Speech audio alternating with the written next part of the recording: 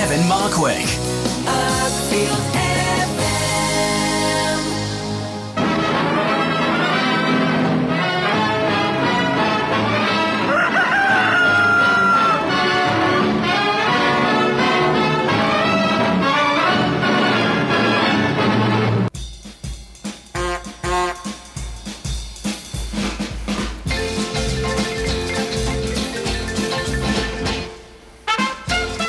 Good evening, everyone. Kevin Markwick here. Thank you, Adrian Corbin, for the last 2 hours. Fantastic, as usual. I'm with you for the next 2 hours. And I'm going to take you on a trawl through my childhood. Don't worry, I'm not going to talk about puberty or anything. Nothing messy. Because, as you may or may not know, our cinema, my cinema at the top of the high street, the Picture House, is 100 years old this year. And we're celebrating the Centenary. We've had all sorts of events during the year, Centenary screenings. And it's been very entertaining. So hopefully tonight, I was in a sort of unique position of quite literally growing up in a cinema. So I'm going to take you through some of the films that I was exposed to that had an impact on me, and maybe tell you some stories about how films were shown in those days, things I remember. It'll all be a pack of lies, of course. I'm making this stuff up as I go along. And actually what I'm playing you now is a bit of Herb Albert and the Tijuana Brass. Part of, dotted throughout the evenings, we'll have what I'm calling non-sync classics. Now, the non-sync is the piece of music that plays, you know, when you're coming in and there's nothing on the screen. Actually means non-synchronous sound, meaning that it doesn't belong to the film. Oh. The obvious thing at that point would be to say, excuse me, wouldn't it? But I'm not going to do that. So there you go. That's what non-sync means. It means the music. And we had these kind of discs that we had this projectionist chap, Pete his name was, and he basically had about 4 discs. And I've managed to find them, digital versions of them. So I'm going to sort of, where I need to, make up time. Although the amount I'm speaking already, I'm probably not going to need to do that anyway. So we're going to start with actually the Jungle Book. My Own Home from the Jungle Book, first shown at the Picture House on August the 4th, 1968, which was my first visit to the cinema. If it wasn't, it's certainly the first visit that I remember. We've actually got, one of the things tonight is I've actually got here the books from the olden days that my dad filled in with all the figures. And I can tell you exactly what every film took, actually, from 1964 when we took over. Right up to the present day. I won't bore you with all that, but the Jungle Book page here, look, which is actually quite a... Here we are. Wow, check that out. Jungle Book on Sunday, August the 4th, played with Adventures of Bullwick Griffin, and it took a great deal of money, especially for those days. We had a total of 3,330 admissions. It took £615 and 14 shillings. So the mathematical among you can work out what that is per head, because I certainly can't. So I'm going to play you this bit from the Jungle Book, My Own Home. It's a bit at the end, actually. It's a beautiful song that kind of stayed with me, and it's a film that kept coming back over and over and over again. You'll find that's going to be a theme that there are films that were recurring, because obviously there was no home video, films weren't shown on TV in the same way, so we kept repeating films, which so I guess the cinema was my own particular home.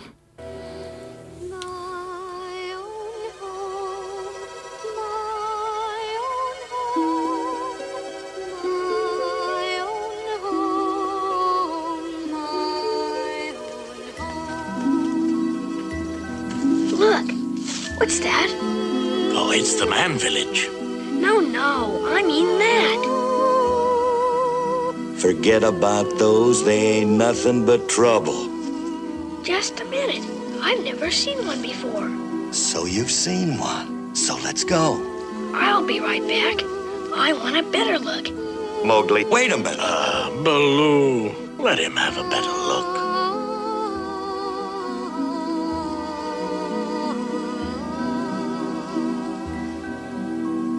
Father's hunting in the forest, Mother's cooking in the home. I must go to fetch the water till the day that I am grown.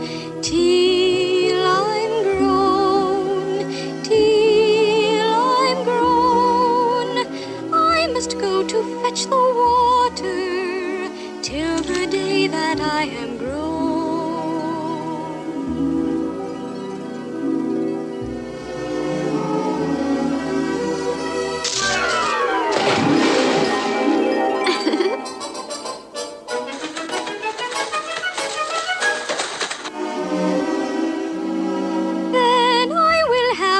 Some husband and a daughter of my own, and I'll send her to fetch the water. I'll be cooking in the home.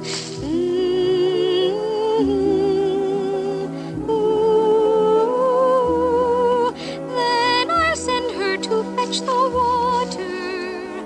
I'll be cooking in my home.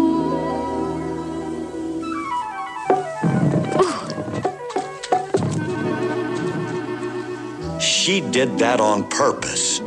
Obviously.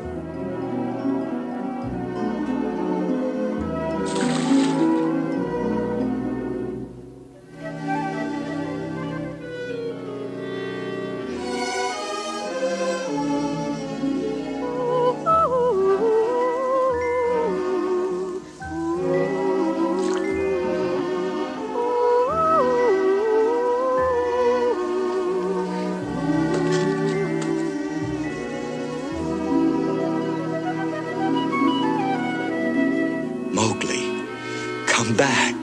Come back. Go on. Go on.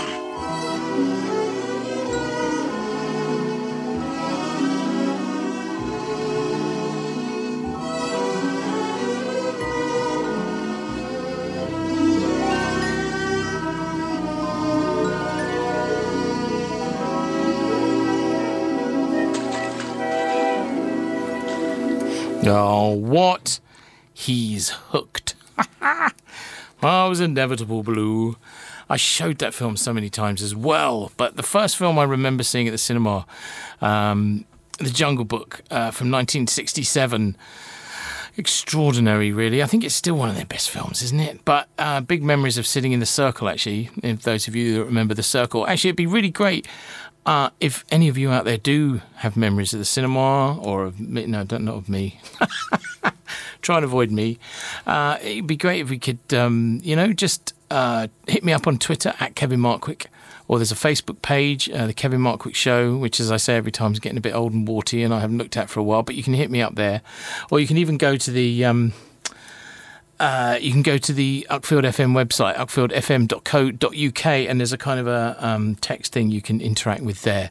So I'm going to move quickly. No way am I going to get everything in tonight. I'm already horribly behind, but and I'll get better at this as we go on, because it's almost like stream of consciousness, really, isn't it? Weird. So the next thing I wanted to play you actually was it wasn't long after that. It was a double feature: How to Steal the World and Speedway.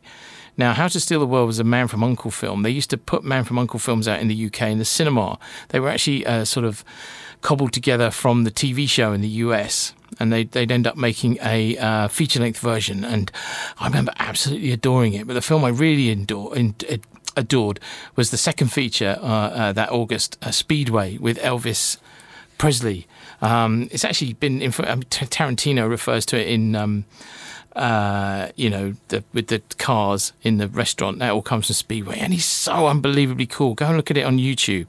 He's sort of probably at his most gorgeous and his most alluring. But it had a massive impact on me. It's a film I remembered for years and years afterwards, and we played it in this double feature. Did all right, 820 admissions on Tuesday, August the 27th, 1967, is that? Yeah. Took £202 and 19 shillings. Mad, isn't it?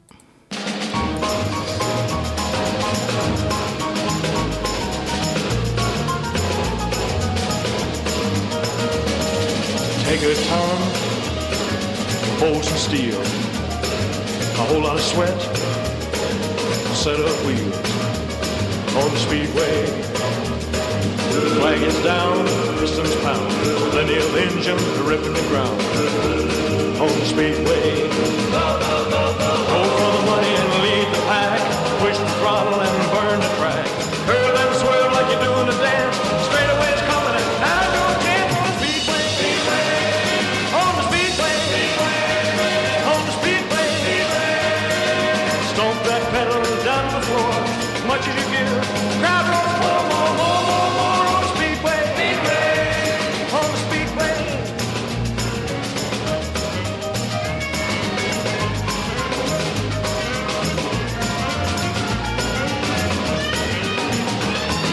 Take a spin, hit the brakes, and your little girl shivers and shakes on the speedway. There's a wave coming through, a kiss from your baby is pushing you on the speedway. Go for the money and lead the pack, push the throttle and burn the crack. Curve and swerve like you're doing a dance, the straightaway's coming and now your chance on the speedway. On the speedway. On the speedway. Stomp that pedal down to the floor, as much as you give. The crowd goes more on the speedway. On the speedway. On the speedway. On the speedway. On the speedway. On the speedway. On the speedway.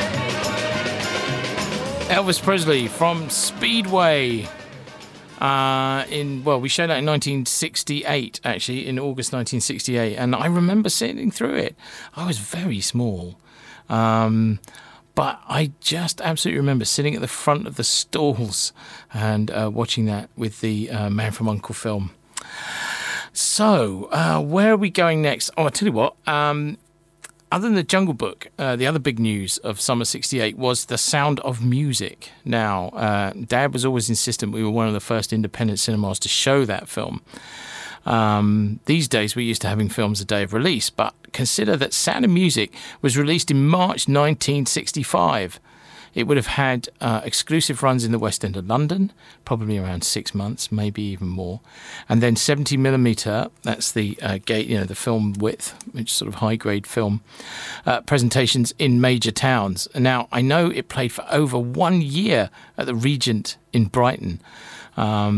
And you just can't imagine how huge this film was. Now, without getting too bogged down in what... Well, it's kind of an interesting thing. There was what was called barring in those days, which meant that cinemas kept other cinemas out. So Brighton would bar Crowborough, and Crowborough barred Uckfield, which meant that... Lewis.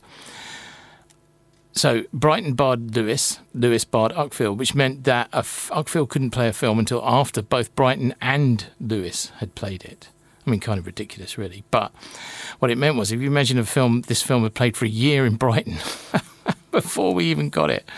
So we finally showed it on the 21st of July, 1968. And it was still massive. I mean, imagine a film 2 years old having, in the 2 weeks, nearly 5,000 admissions. It's quite extraordinary, really. That's how different the business was in those days. So, and also, actually, I've got this reel, the reel with the Lonely Goat Herd in it. I've got this reel of film, and we used it as a test film when we were building the second screen and even the third screen. So it's still a thing that's stuck with me, despite it not being my most favourite film. But whenever I hear this, it kind of brings back a lot of memories.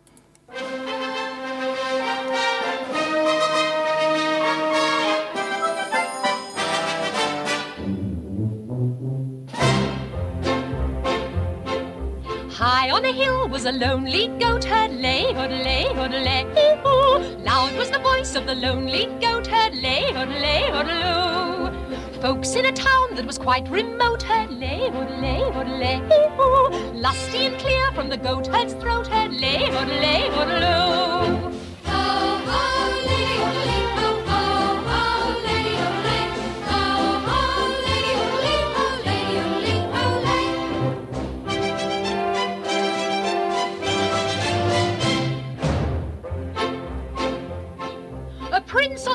edge of a castle moat hurdley, hurdley, hurdley, hee-hoo. Men on a road with a load to tote hurdley, hurdley, hurdley. Men in the midst of a table-d'oat hurdley, hurdley, hurdley, hee-hoo. Men drinking beer with a foam afloat hurdley, hurdley, hurdley.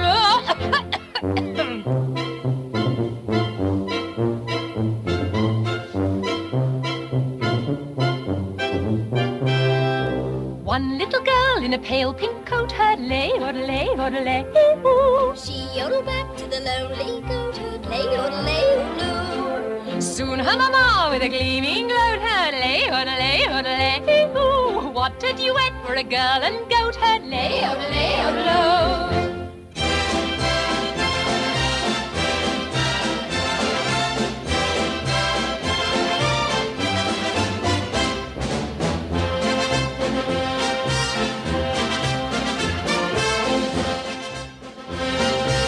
The Lonely Goat Herd from Sound of Music, which finally played, after 2 years at the Picture House in 1968.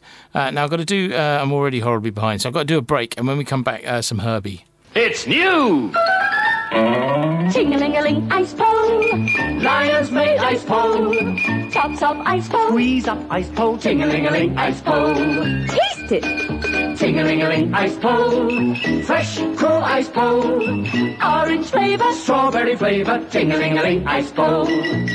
Buy ice pole. Muffins. Get an ice pole now. Ting-a-ling-a-ling, ice pole.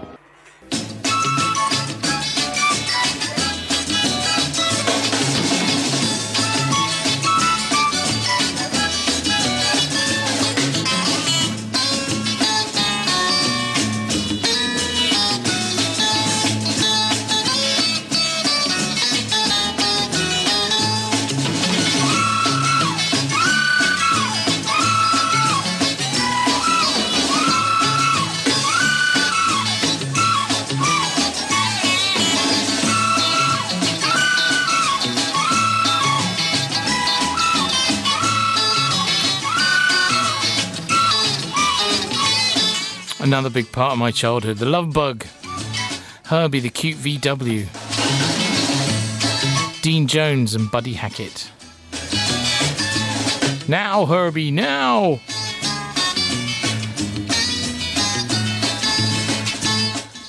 Irish coffee. Music by George Burns. I didn't know that at the time. I was like 7. First shown in November 68. I may have seen it in November 68, I don't know. But again, like I will keep saying to you, films came back regularly. And that's one that used to play a lot, The Love Bug. I remember everyone being really excited when the second one came out. What was it called? Herbie Rides Again, there you go. They didn't do 2 and 3 and 4 and things like that then.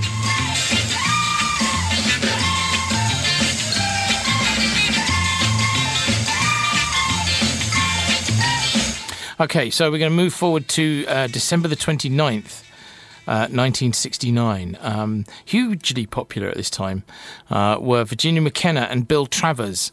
They'd had huge hits with Born Free, and slightly less so with a film called An Elephant Called Slowly. I remember watching it at the time and thinking, this is it's very correctly named. But to be fair, again, I was 8. What did I know? It wasn't, I don't remember that much about it, if I'm honest. I'll stop on that one now. But anyway, it was Ring of Bright Water that wiped me out. That was a film we were always playing. And I would have seen that at the end of 1969. And, I don't think would they make that film today? The end is so traumatic if you've not seen it. If you've seen Old Yeller, you'll know what I'm driving at. And Ring of Bright Water was the same. And still, to this day, when I hear this music, my bottom lip starts to sort of quiver as I think of poor Midge the Otter.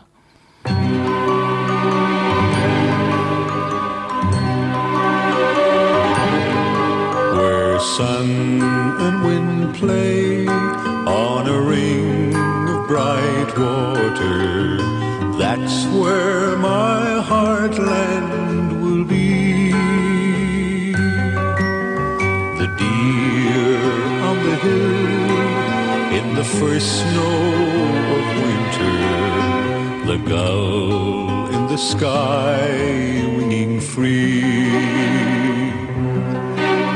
I wandered away from the dark crowded city, leaving my old life behind, and came to a place where a ring of bright water dazzled the care from my mind. So I live with the wonder of the sky and the sea, and I'll always remember who revealed them to me.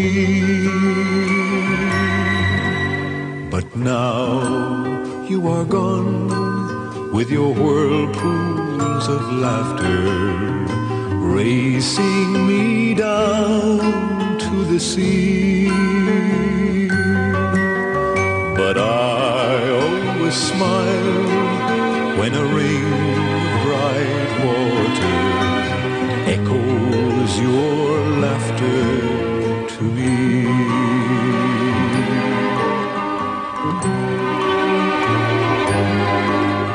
But now you are gone with your whirlpools of laughter, racing me down to the sea. But I always smile when a ring of bright water echoes your laughter to me. Echoes your laughter to me.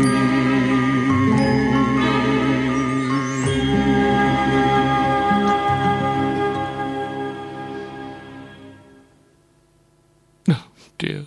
I've not seen it in a long time. Maybe it wouldn't have the same effect, but it traumatized me as a child.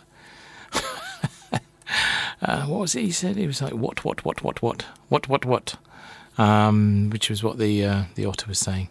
Have you seen it? Let me know. Hit me up on Twitter at Kevin Markwick, or in the studio. You can go to upfieldfm.co.uk and you can leave me a message on the texty thing, or there's a Facebook page you can go to, The Kevin Markwick Show. I'll have a look in a minute, see if anyone's checked in. But it would be good to hear from you, what sort of memories you have. I sadly don't have any photographs of the interior of the cinema when it was a single unit. I can close my eyes, when it was one screen. I can close my eyes and I can see it, but I can't, I have no pictures of it. Somebody out there must have a picture of it. It would be great to get hold of it, particularly for we've got a book coming out at the end of the year of celebrating the Centenary. It would be great to get that in. I'm going to play you something from Cabaret now, sort of oddly really. It kind of stands out, but I remember at the time it made a big fuss early in 1972 because it was an X certificate that took proper mainstream money, which confused my father slightly because this had never happened before, not big money. And for years afterwards, I sort of lived with the idea that X certificates can't take money. And it's a sort of perceived wisdom that adult films never take the big money. But this was kind of one of the first grown-up films to sort of break that. Well, I suppose Midnight Cowboy before that. But Cabaret was, it was mentioned around the house a lot. I didn't see it until later, because of the X certificate, of course, and I still love it. But this is the beginning. Willkommen. Marvellous stuff. Joel Grey, of course, Oscar winning. Willkommen, bienvenue, welcome. Fremde, étranger, stranger. Glücklich zu sehen, just wie enchanté. Happy to see you, bleibe reste stay. Willkommen, bienvenue, welcome im Cabaret, au Cabaret, to Cabaret.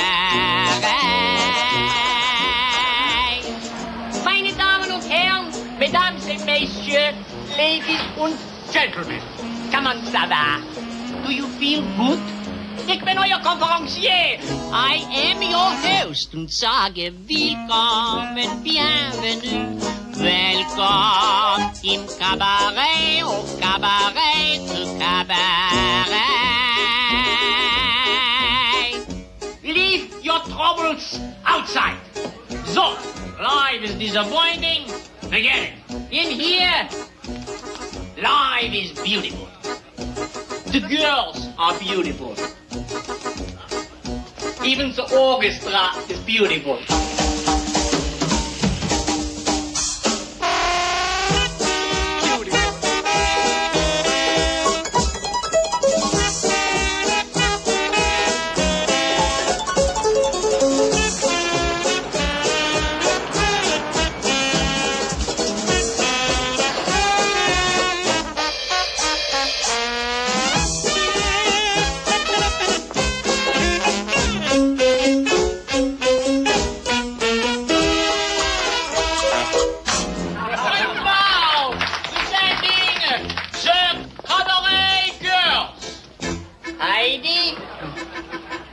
Christine, Mausi, Helga, Betty und Inge. Each and every one a virgin. You don't believe me? Well, do not take my word for it. Go ahead. Ask Helga.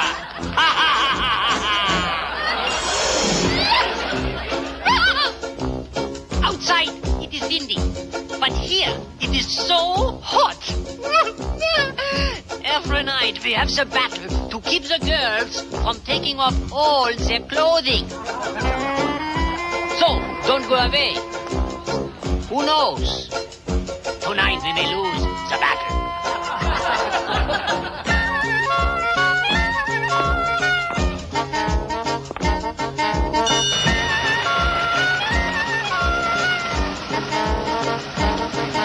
Glücklich zu sehen, je suis enchanté. Happy to see you.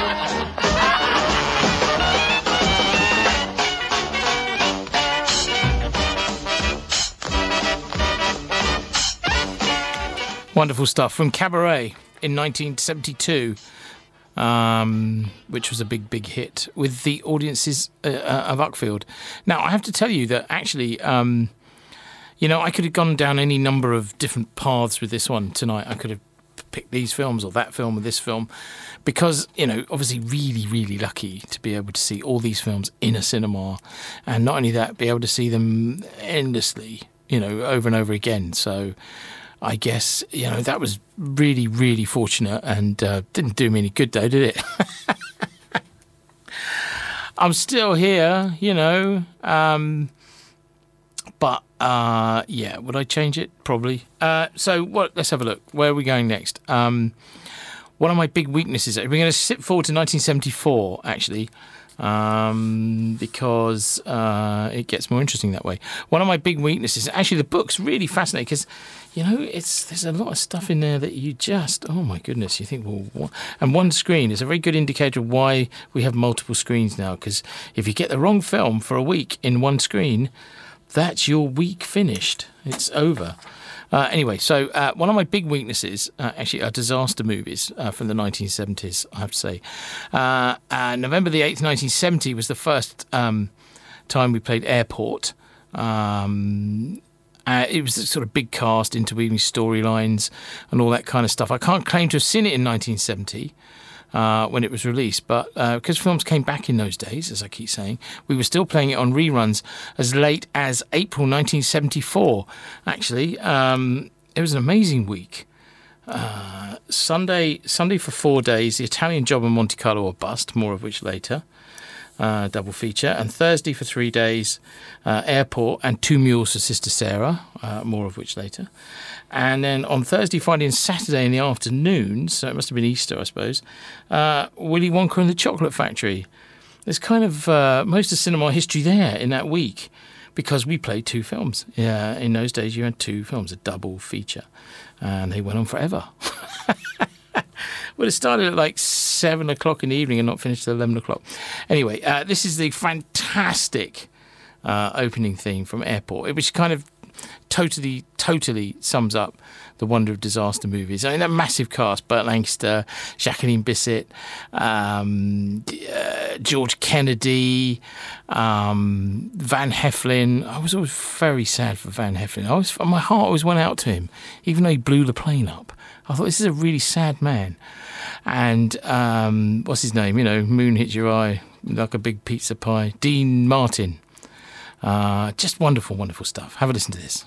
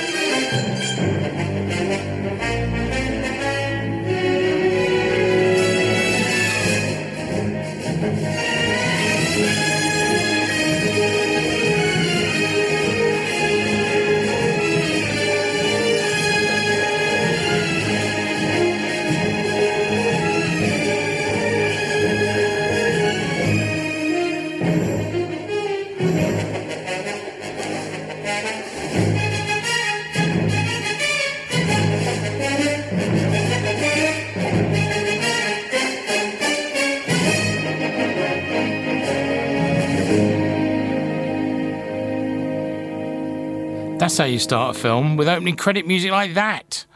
Alfred Newman's wonking great score for Airport from 1970, directed by George Seaton. It was based on that sort of big, airport novel. They call them airport novels, great big sort of doorstop of a book. An amazing, clean, bright cinemascope photography by Ernest Laszlo. Wonderful stuff. It looks, and the impossibility, the glamour of air travel was still something at the time. You know, it wasn't all about the way we feel about it now. So I'm going to take a break, probably have a lie down, calm down a bit, and we'll be Ennio Morricone with Two Mules, part of that amazing week, which I think we'd all like to go back and see. But anyway, break and then Two Mules.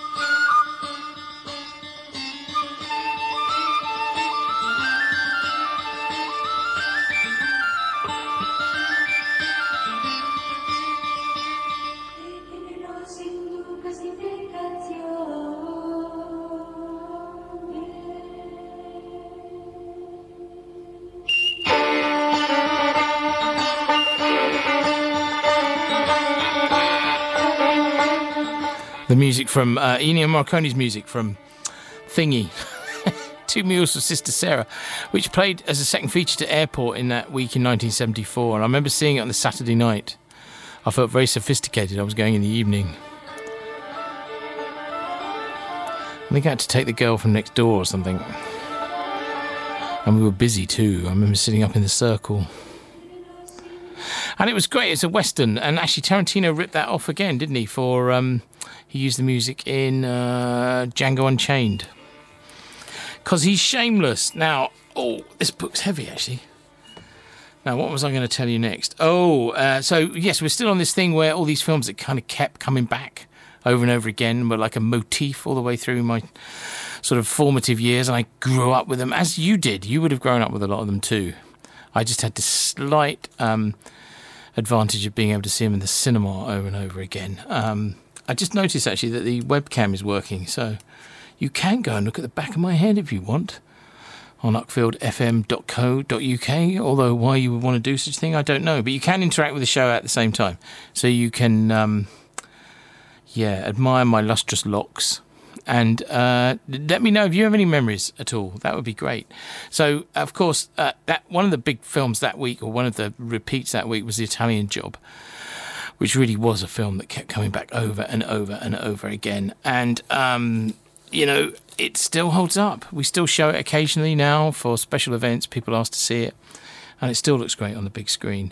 And again, maybe it's something to do with cinema owners, I don't know, or cinema people, but the opening credits, I love the opening credits, the way the music, the lettering sliding on and off the screen as the Ferrari guns its way around those amazing hairpin bends in Italy.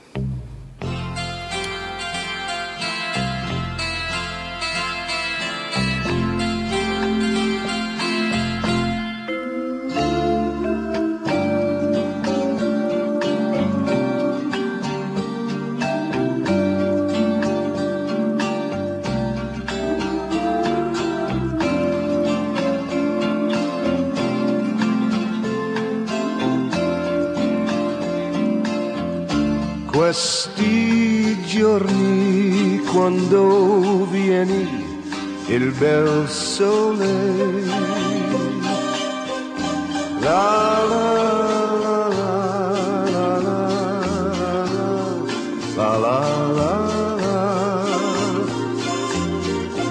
On days like these when skies are blue and fields are green, I look around and think about what might have been,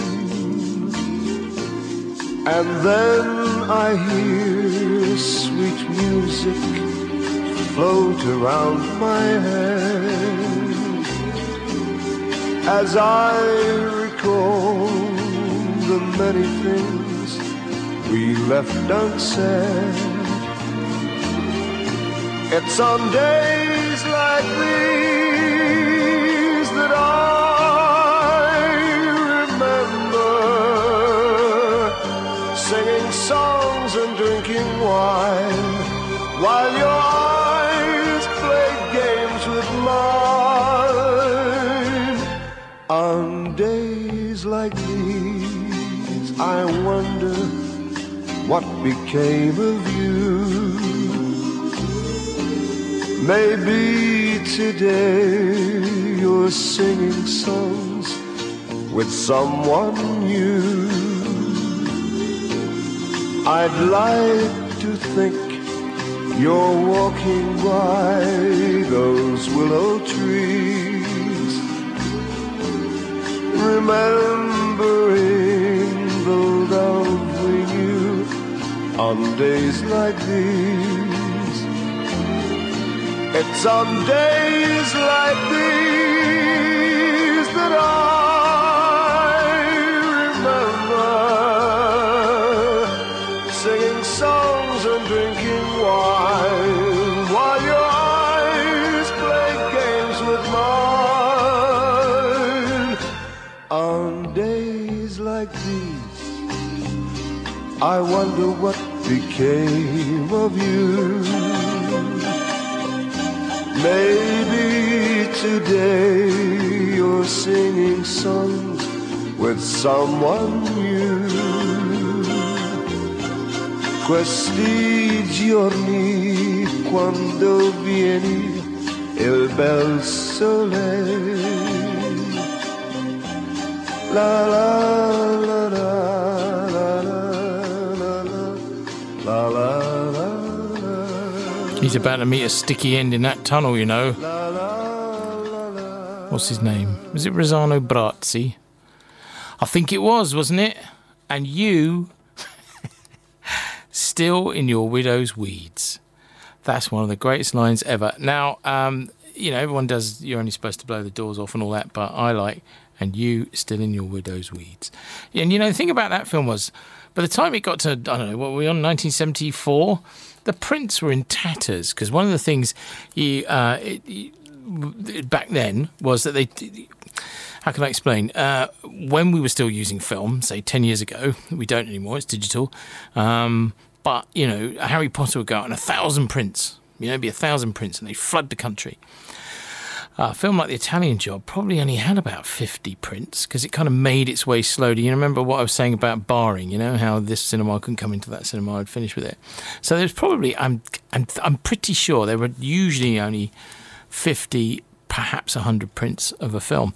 Now, because they kept... Yeah, and Harry Potter, once it finished in cinemas, that was it. They put chainsaws through the prints, they'd finished. That was it, they were done. They did their 6 weeks and that was it. Whereas these films kept coming back again and again and again, which meant they had to be made up, which means that they had to be put on the spools and joined up and all those kind of things, and changeovers, which, because in those days we used to go from one projector to another. You didn't have these big long players that we had towards the end of film where you could play the whole film in one go. So I think by that time we had 5,000 for spools, which was a very, very strange number. 6,000 was better, but, you know, that's not quite sure why Dad bought 5,000 for spools. Anyway, which meant you could get 2 reels on a reel. But, yeah, so the prints were what we called in tatters. Like, some people have been using them for stair carpet, you know, so they were scratched and bits missing. And The Italian Job was a classic one because so many people were playing it all the time. You really never knew what kind of print was going to turn up, what kind of condition it would be in. And you'd have to prise the tin open. It would just be grinning at you, this horrible, sticky, covered in oil and joins and what we call V-cuts, where you had to kind of cut into the side of the film to stop it from tearing. Somebody out there knows what I'm talking about, but so, you know, that's one of my memories of The Italian Job. It isn't just what a great film it was, but, you know, it was usually viewed through a sort of rain of scratches. Anyway, now one of my other all-time favourites, in fact, it remains one of my favourite films now, Blazing Saddles. I was first allowed to sneak in and see it on Friday the 13th of September 1974. I know that because I'm looking at it here. Because it started on Sunday, September the 8th. We had, in those days, the films ran from Sunday to Saturday, not like they do now. And bear in mind, it was a double A. So this was just before my 13th birthday. Special treat. Dad let me in. Sneaked in. I sneaked into the back of the circle after the lights had gone down, because you had to be 14 to see a double A. And it had a massive impact on me. It's had a massive impact on my kids. You know, they all love Mel Brooks as much as I do, which always makes me feel good. And I honestly, there's, you know, a lot of films, but this one I never tire of.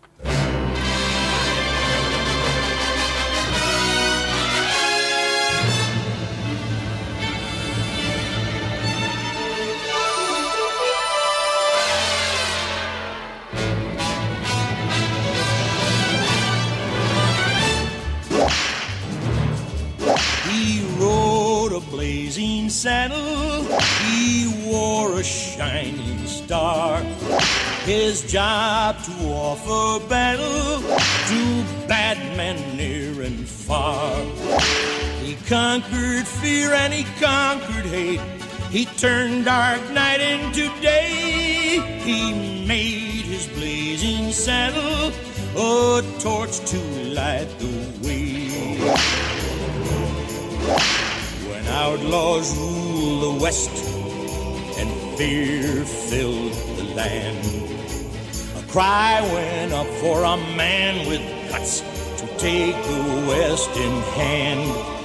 They needed a man who was brave and true, with justice for all as his aim. Then out of the sun rode a man with a gun, and Bart was his name. Yes, Bart was his name. He rode a blazing saddle, he wore a shining star. His job to offer battle to bad men near and far. He conquered fear and he conquered hate. He turned dark night into day. He made his blazing saddle a torch to light the way.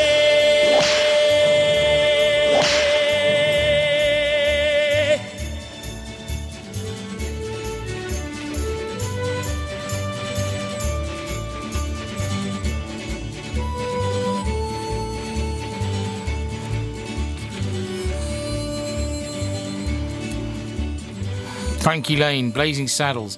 Now, the story goes that Frankie Lane didn't know it was a spoof, which is why it works so well, because he just gives it everything, doesn't he? It's completely authentic, and everything about that film was authentic. We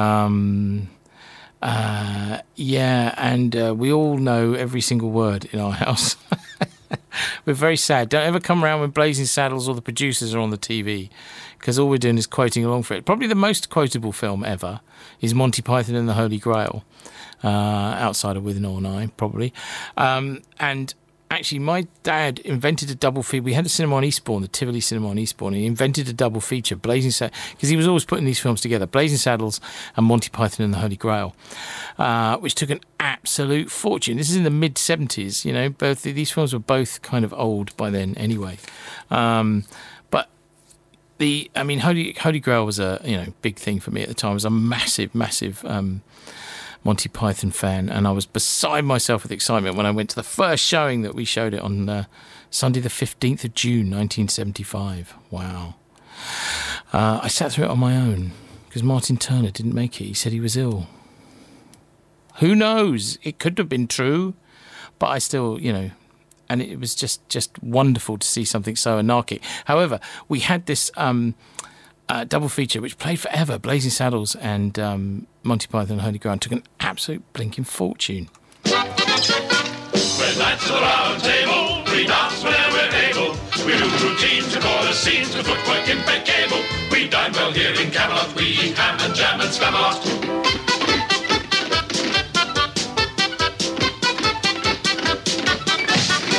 We're knights of the round table, our shows are for mid-table. So many times we give them rhymes that are quite unsingable. We're rock and mad in Camelot, we sing from the diaphragm.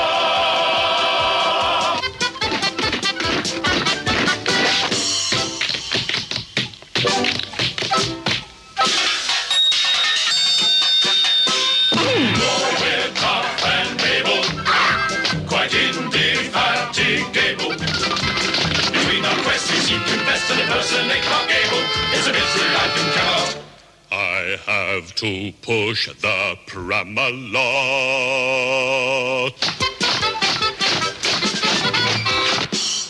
I know you're all saying it, aren't you? Let us not go to Camelot. It is a silly place.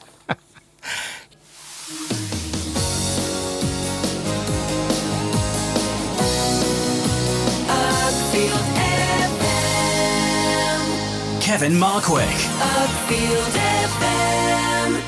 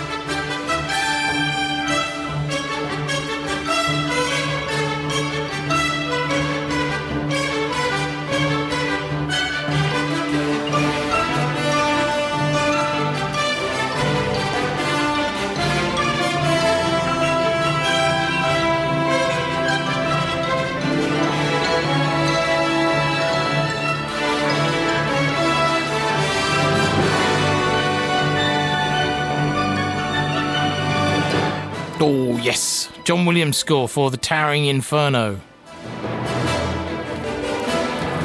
Another wonking disaster movie. I'm not playing Poseidon Adventure, which is one of my favourites. Or Earthquake, which is not very good. But man, I loved The Towering Inferno. I just realised actually that in September 74, when I saw Blazing Saddles, I was just coming up to my 12th birthday. Not my 13th. No wonder I've turned out like I have. I shouldn't have been watching all that bean blowing off behaviour.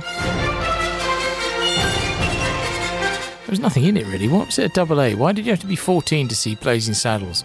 Has the world moved on, do you think? No, we don't understand.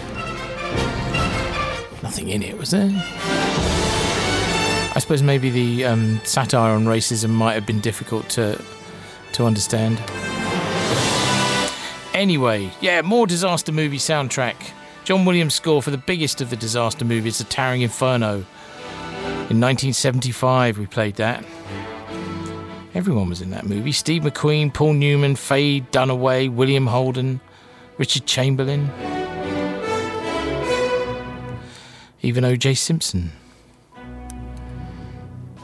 Owen Allen was the master of special effects. He was a sort of Busby Berkeley of special effects. He didn't direct the film, that was John Gilliman. I got it on Blu-ray. It still looks great. So we're deep into the 1970s now. We're deep into the 1970s and the sort of commercial end of the tough American cinema. I mean, as I would come to understand later in life, 70s American cinema was something quite special. But there was definitely the commercial edge to it. These films I look back on now as classics anyway. And so I'm going to play a bit of music. This is Taking of Pelham 123, about a robbery on the New York subway, which I saw in October 1975. It didn't play on release. It just played for 2 days on October the 5th. And the other 5 days were Brannigan, which was a strange kind of British John Wayne cop movie with Richard Attenborough and Sally Geeson. Strange thing. It's got the car going over Tower Bridge, yeah? Nope, you haven't seen it, have you? Yeah, he's an American cop in London. And it was coupled with Sleeper, Woody Allen's hilarious classic knockabout futuristic comedy. Very strange double bill. I think UA actually did put that together. It was an official programme. Anyway, 3 Days of the Condor. Not 3 Days of the Condor. Taking it Pelham 123. Far superior to the rather lame remake. And this is David Shire's great score.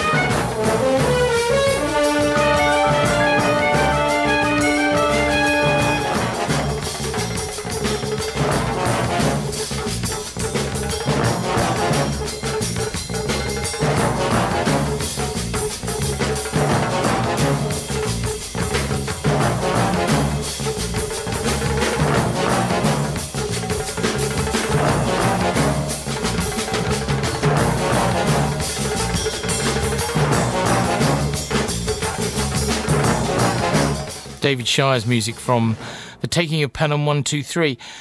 You know, I admit, because I suppose having been exposed to all these films and taking them all in, like kids do. I mean, I forget what I have for lunch now, but we kind of, as kids, take everything in. And I remember seeing Reservoir Dogs many years later, and then Mr. Red and Mr. Blue and Mr. Green. And I'm thinking, that's Taking a Pelham 1, 2, 3. He's ripped it straight off of that.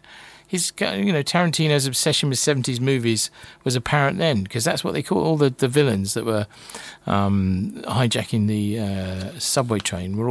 They called themselves Mr. Blue, Mr. Green, Mr. Pink, and all that kind of stuff. So, there's not an original thought in his body, is there?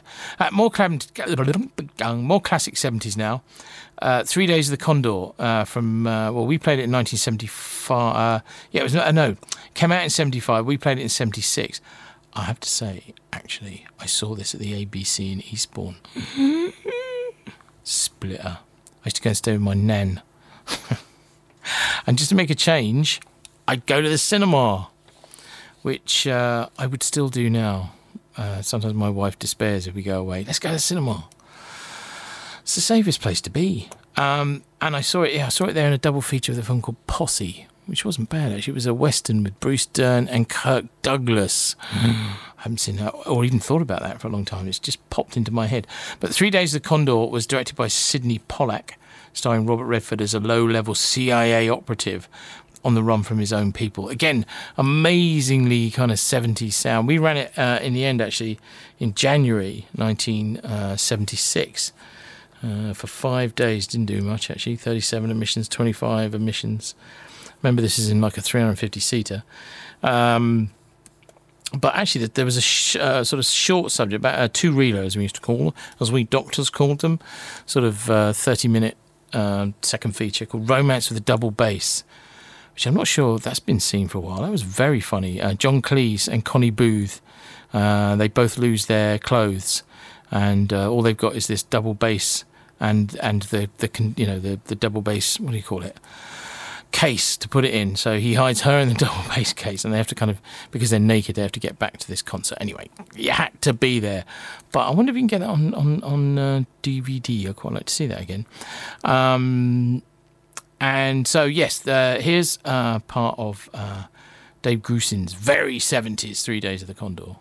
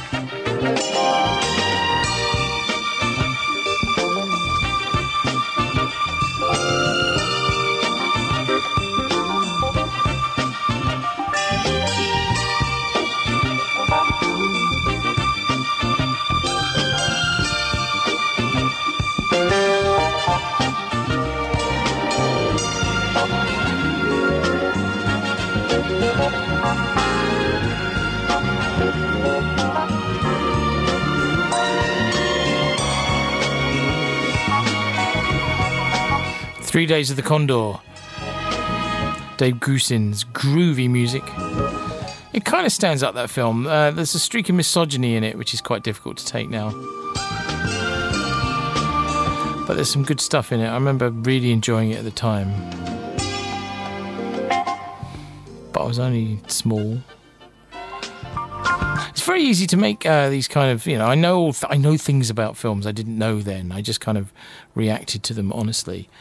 So while the Americans were making all this exciting mainstream cinema, as well as raising the bar with movies from the likes of Hal Ashby and Bob Rafelson, 5 Easy Pieces, yes. What we were making here in Britain,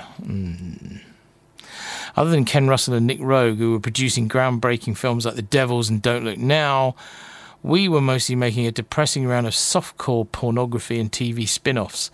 Do you know the year On the Buses came out, which I think it was like 73 or something? It was the biggest film of the year. On the Buses? Well, certainly the biggest British film of the year anyway. It was kind of depressing. Dad's Army was huge. There was a Dad's Army film. And then they kind of got steadily worse and worse. Man About the House, Father Dear Father, Are You Being Served? They all had movie spin-offs. God, it was depressing. It's a miracle, actually, cinema's got to 100 years old, frankly. It's a miracle we're still here, having to play all that stuff. Because actually looking at the week, we were playing, Ups and Downs of a Handyman. I mean, really? I had to play that for 4 days. Although it did all right on the Sunday, 274 people. The rest of the week was no good. It was just kind of depressing, really. And that's kind of what I came in. That's what I sort of eventually learned to show films, and that's the kind of stuff that I had to put up with. Anyway, there were a few bright spots. The strength of British pop actually produced films by Slade in Flame, which I loved, but that's been covered endlessly elsewhere. And also Heartthrob David Essex. I remember really clearly lots of girlies getting very excited. I suddenly, for about 5 minutes, became really popular at school with all the ladies. It was about... the only other time I got popular with the ladies was when we were showing Grease. Grease, or the other one, Saturday Night Fever, which no one could get into because that was an X. But, they just wanted the free tickets. Although it's very difficult to get free tickets for anyone, I have to say. I remember first girl I took to the cinema, we saw Grease, and it was like £2 for the stalls. That's £4. Thanks, Dad. I had to pay for my girlfriend to go to the cinema. Anyway, that's a whole other story. But Stardust and That'll Be the Day.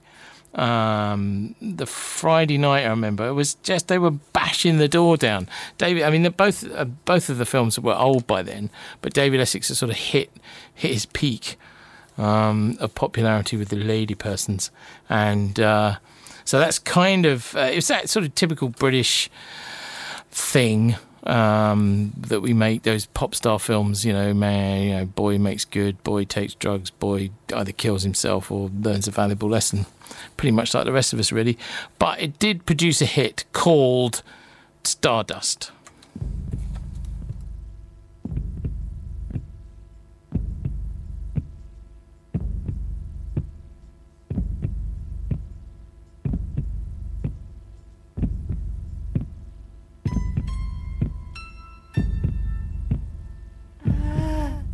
They've gone to the rock and roll clown.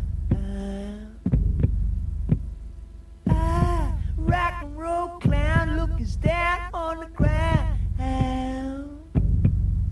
Well, he used to high fly, but he crashed out the sky in a stardust ring. Hey, rock and roll king down. Roll on up, won't you come and take a look at me? Come on, stand in line just one at a time. See me. See my painted on grin as I stand up to sing in a stardust ring. Hey, rock and roll king is down. But he's the leader of the band. Yes, a lonely man. Don't you wanna take his hand? Yes, you know you can.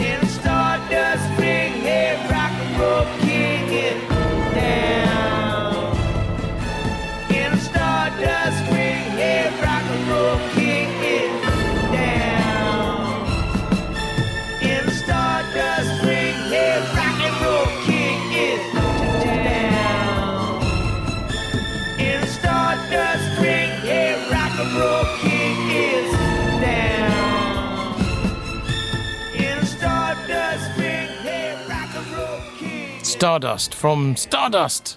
David Essex and his kind of reasonably short-lived movie career. That'll Be the Day, which is a sort of 50s thing, where Jim McClane. Oh, I remembered that. Look at that. Why did I remember that? He plays Jim McClane, who goes off, leaves his new wife and baby to make his thing as a rock and roll star at the end, and then he becomes a rock and roll star in Stardust. Pretty sure it's the same character. And then, inevitably goes the way of all rock stars in movies. I don't know why I'm telling you this, really. It's not that interesting. There was something I wanted to say about that, but I can't remember what it was. Anyway, we're going to have an ad break now, and when we come back, we're kind of moving to, this is when it gets really formative for me. Don't worry, nothing icky. May we remind you that for the convenience of those patrons who prefer not to smoke, seating areas on the right-hand side of this auditorium have been designated as no smoking areas. Your cooperation is appreciated. Kevin Markwick. 105 Uckfield FM.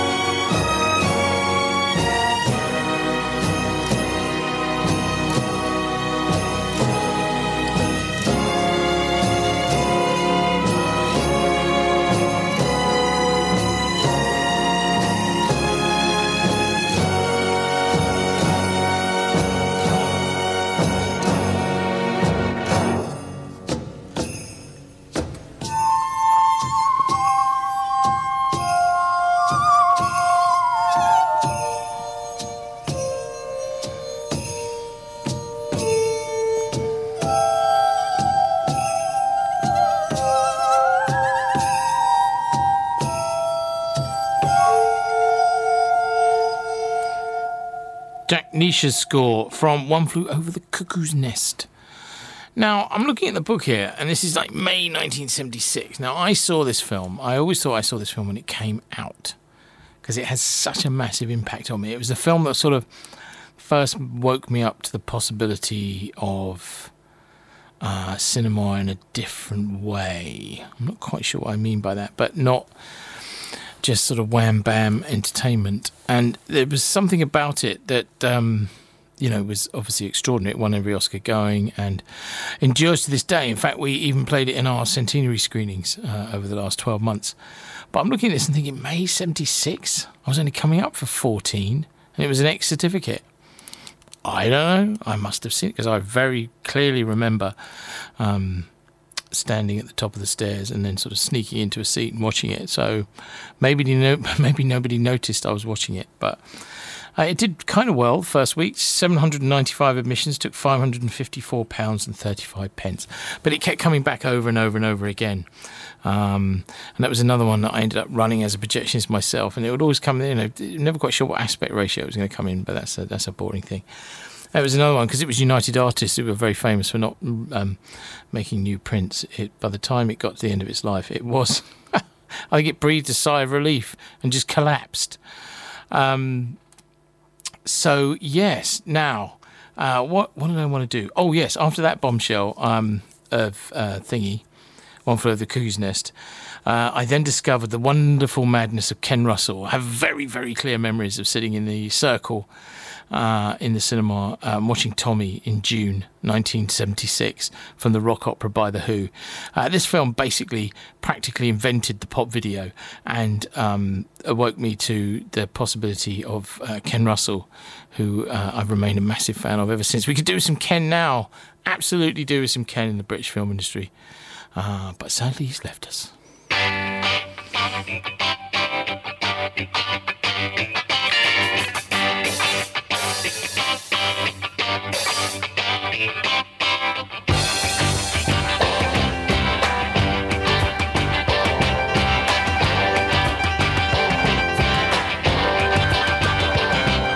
Outside the house, Mr. Simpson announced that Sally couldn't go to the meeting. He went on cleaning his black Rolls Royce. She ran inside weeping. She got to her room and tears splashed the picture of the new Messiah. She picked up a book of her father's life and threw it on the fire. She knew from the start, deep down in her heart, she and Tommy were worlds apart. But her mother said, never mind, your part is to be what you will be.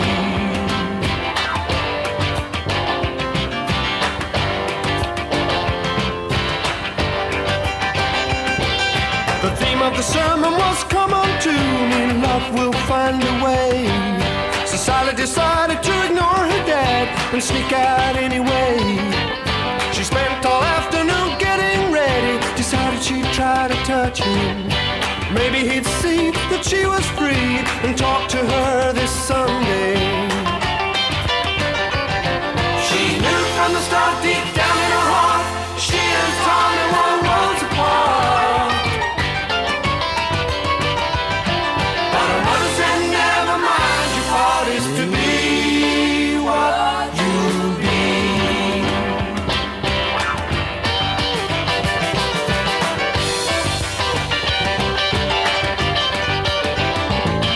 She arrived at 6 and the place was swinging to gospel music by 9. Group after group appeared on the stage. Sally just sat there crying. She bit her nails looking pretty as a picture right in the very front row. And then one of the faithful came on stage and shouted, here we go! The crowd went crazy as Tommy hit the stage. Little Sally got lost as the police lost the crowd back in a rage. Your happy welcome is like a favor I must now return. The darkness of my childhood past and flames of love now burn. The pinball game I play so well reflects a way of life. This meeting is just another game. Let's play to win tonight. She knew from the start, deep down in her heart, she and Tommy were worlds apart. But her mother said,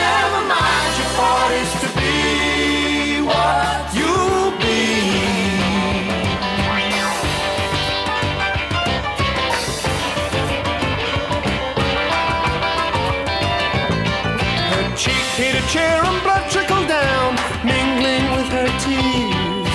Try to walk the path I walk, never mind the pain and fear. Each one of you has freedom in your heart without my grace. Let me see you raise your hands, see joy upon your face.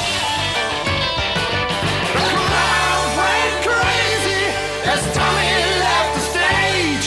Little Sally was lost for the price of a touch, a gash across her face, her pretty face.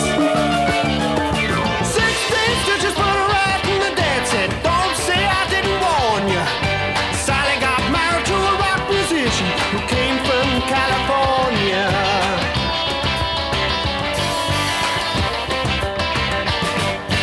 Tommy always talks about the day the disciples all went wild.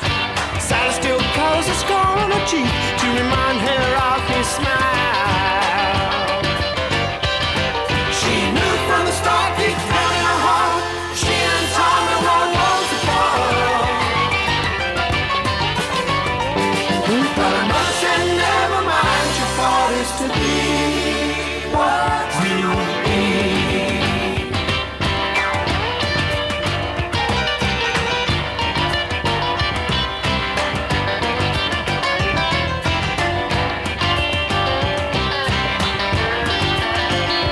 Sally Simpson from the soundtrack of Tommy, the Who rock opera, directed by the incomparable Ken Russell. Now, I wasn't allowed to see it at the time. He made The Devils in 72. I'll double check on that one. But oddly, it was a film that we always used to take an awful lot of money with because we were the only ones allowed to play it. I know Dad was always sticking The Devils in because you couldn't play it in Tunbridge Wells, they'd banned it there. You couldn't play it in Eastbourne, they'd banned it there. I'm pretty sure it was banned in Brighton. So if you stuck The Devils on for a couple of days, you'd clean up. Very nice. You know, because that's ultimately why we're here, is to make as much of a living as we possibly can. But that Tommy was my personal introduction to Ken Russell, and I went to see it every single night.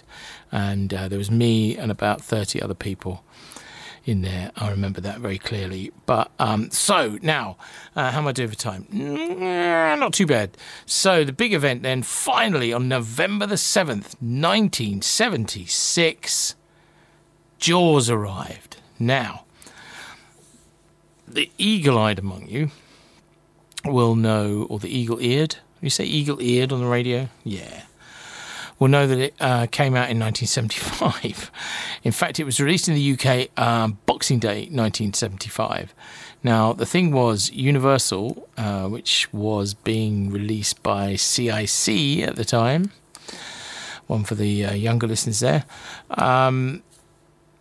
wanted 4 weeks for it. In those days, there were no... Because now you can't ask for more than 2 weeks for a film, but at that time, you could ask what you like. And 4 weeks was the minimum playing time.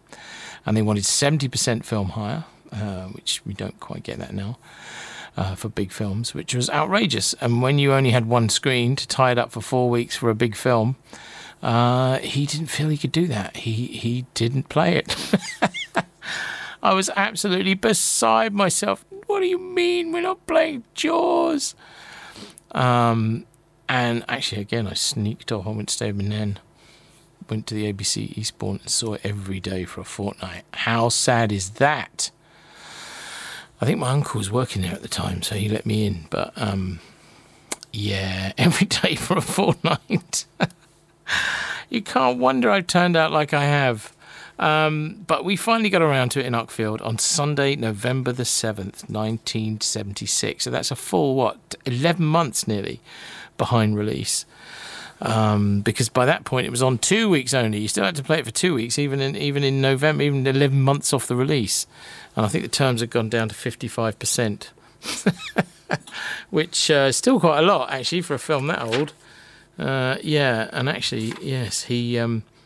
But in those days he wouldn't play 2 Sundays the same either. So we had it for. We didn't quite play it for 14 days because the Sunday in the middle we had Chinese Connection and Hell's Bells, which is hardly worth. And actually, nobody came to see the second week of Jaws at all. It's like really bad. 28 people, 36 people, 51 people. The Saturday was all right, 387. But there you go. And that wouldn't be the first film that happened to either. But anyway, when you mention Jaws, which still remains everybody's favourite, you have to play it, don't you?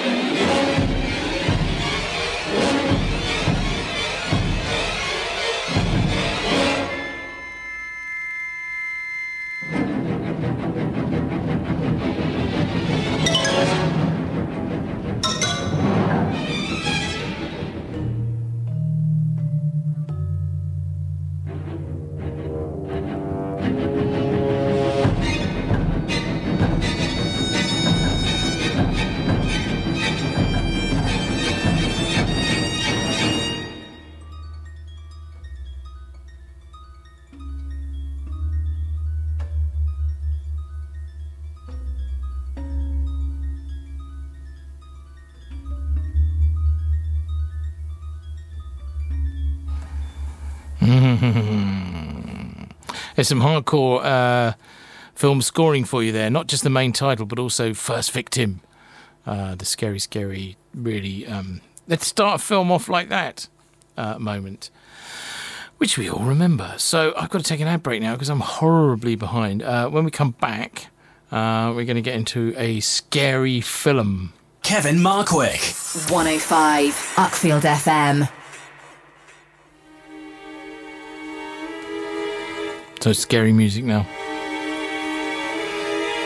Carrie in 1977.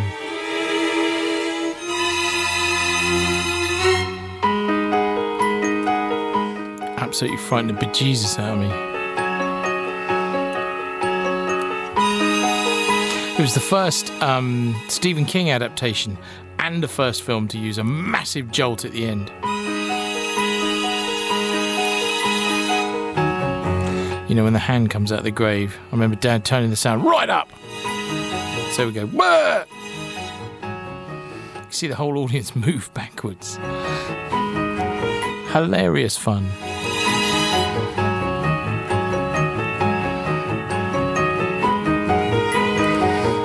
Brian De Palma directing. Sissy Spacek was amazing. Amy Irving. And the incredible Piper Laurie as the mother. This is the bit where they're praying and she kind of...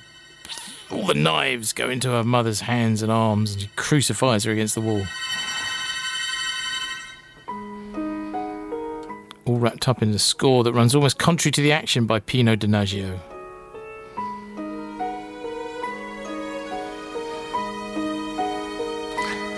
I'm just looking at the book, actually. You can see, because what we're doing here, we're running down to the sort of end of the 70s. And things were desperate, really. I mean, we're on 7-day bookings, but I'm looking at films like Victory at Entebbe. Wow, The Enforcer. Grizzly. Now, Taxi Driver, which everyone thinks is was either a hit or it was certainly a classic, amazing film, but nobody came to see it out here in the sticks. We had 325 people in a week. Sweeney, that did all right. Manual 2. And here's Carrie. Wasn't that great. We did all right on the Sunday, but the rest of the week was not up to much. So this is one screen. So the rationale being what he did in the end. He was working very hard at this point in coming up with the plan and raising the money to turn Picture House from 1 screen into 2. Marathon Man, disaster. Cross of Iron, disaster. Nickelodeon, disaster. Really hard times. Sunday, March the 27th. Hot and Blue and Hungry for Sex. Yeah. Oh, Sound of Music came back. That's how desperate we were. Pink Panther Strikes Again. Oh, Cuckoo's Nest was back. So, anyway, there were some bright spots. I don't want to depress you too much. Bond. Now, you've noticed we haven't done any Bond. He obviously played a huge part in my childhood. In fact, the films and I are the same age, 1962. I'd watched them before The Spy Who Loved Me in 1977. In fact, we were constantly doing Bond double features, Thunderball, You Only Live Twice, Russia and Goldfinger. I mean, they went on all night. Few Bond films are under 2 hours. But Spy Who Loved Me was the first Bond I was really old enough to properly enjoy and take part in the process of screening. Coming up to my 15th birthday and already working at weekends. I was in there. And the release of a James Bond film was always a big thing, and the release patterns over the years were generally the same. What they used to do was release them in coastals only, which is just bonkers. So if you had a cinema, however awful it was, if it was by the sea, it got the Bond for the whole summer. And then finally they do a London release at the end, probably first week in September. So, and that went on for years, kind of daft, really.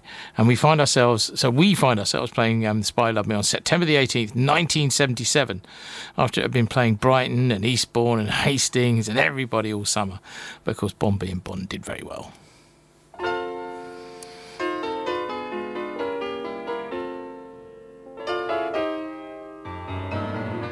Nobody does it better.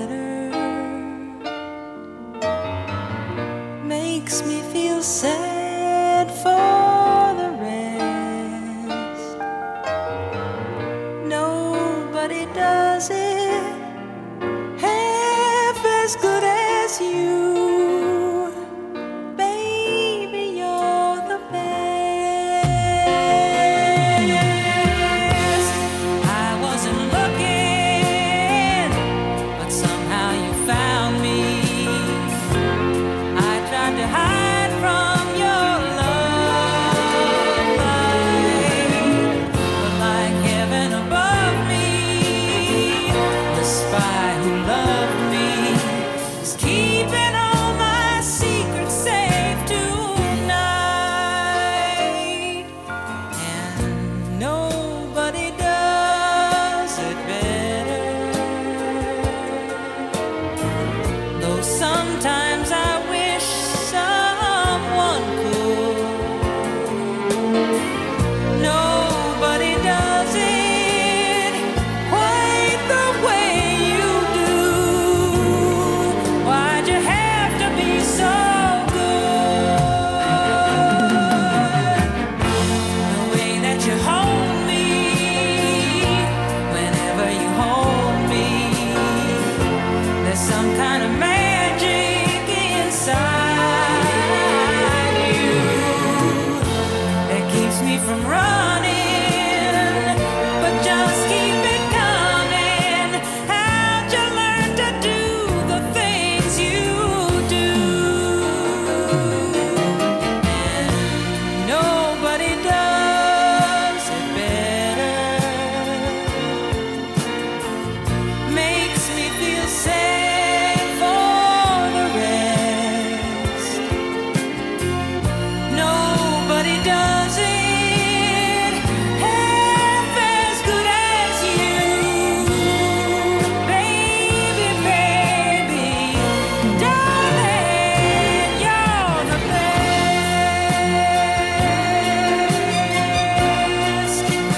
Baby, you're the best. Baby, you're the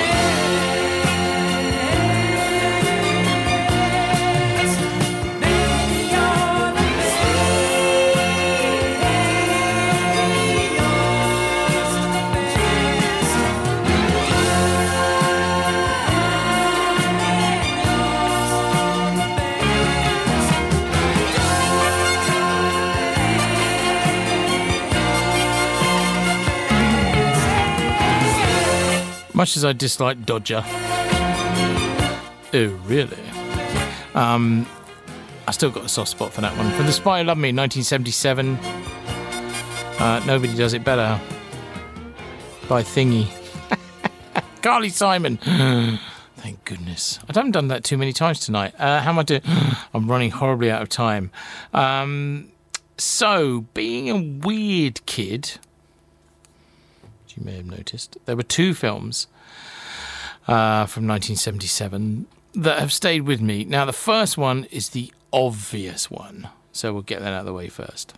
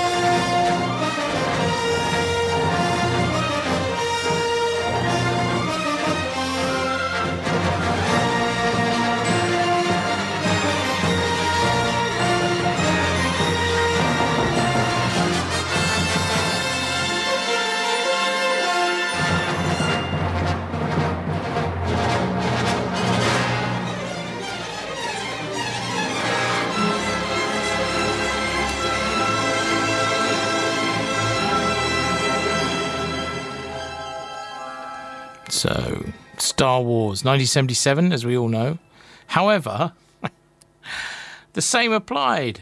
That came out obviously famously summer 77 in the US, and films in the UK were way behind in those days. It came out Boxing Day, 1977.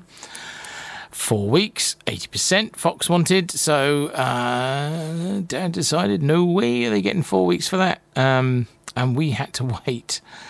Again, I was beside myself. What? Why? And we waited all the way until 1978. August the 13th, 1978 was when we first played Star Wars. So again, fully 8 months behind release?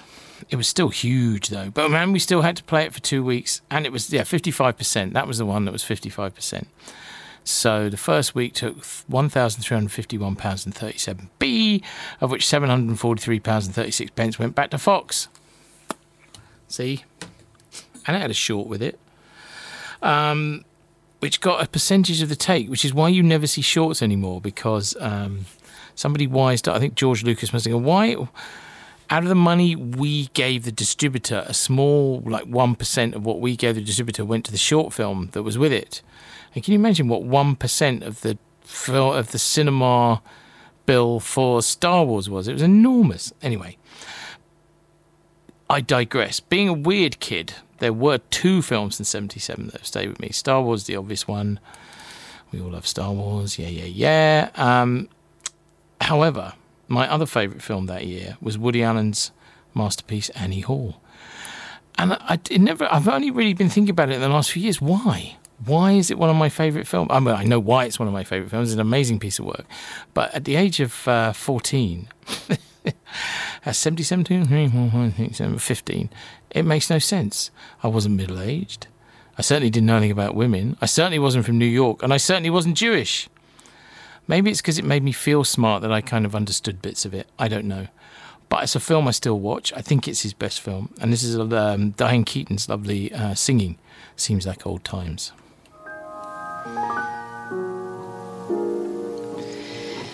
Seems like old times having you to walk with. Seems like old times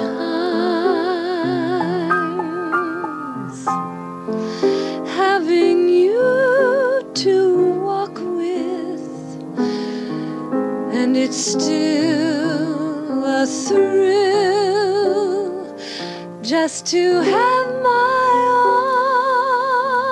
arms around you. Still the thrill that it was the day I found you seems like old times, dinner dates and flowers, old times, staying up all hours, making dreams come true, doing things we used to do. Seems like old times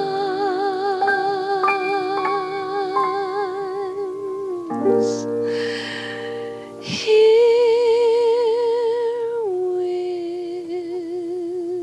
with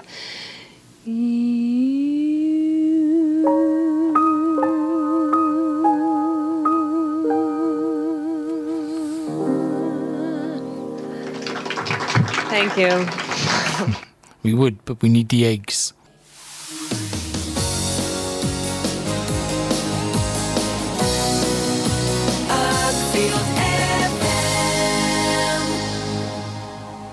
So that's it. I've completely run out of time, annoyingly. I could have gone on for hours, frankly.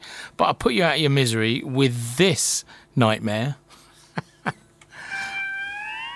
I've always been the kind of man who So, on Sunday, January the 14th, 1978, the old single-screen theatre closed. And building commenced on the two-screen version of the Picture House, and a new chapter dawned. one more beer. We actually closed with Death Wish. That's a cheery one to finish with. Then why the hell? I remember actually the aforementioned Martin Turner and I stood and saluted the tabs as they went across. Tabs is what we doctors call curtains in the cinema. Anyway, on the 19th of March 1979, the brand new Screen 2 opened. And it was every which way but loose. But my body begs. Left Turn Clyde. And now I feel Orangutans Clint Eastwood. hold you close and love the night away And all that sort of stuff. while you're turning me every which way but loose. And it kind of saved us, to be honest. Every which way Two screens better than one. inside. And then we built three screens. Burning me, And here we are, celebrating 100 years. turning me every which way but loose. It's been quite a ride. There's no excuse to turn. Anyway, I can't play this properly, which is probably a good thing because I've got to go. But it's been great having you. I hope you've enjoyed it. I have. I could do several of these and they'd all have different tunes in them. I didn't mention Space Odyssey. It should find me someplace new. Didn't mention Being There. But right this minute, So many. Anyway, thank you for listening. I love you all and I'll see you next time. memories still keep calling. I'll leave you with Eddie Rabbit. Every which way but loose. Better hurt, Sounds like a constipation cream, doesn't it? 'cause I can feel me fading fast No night, everyone. while you're The radio station for Uckfield. This is Uckfield FM.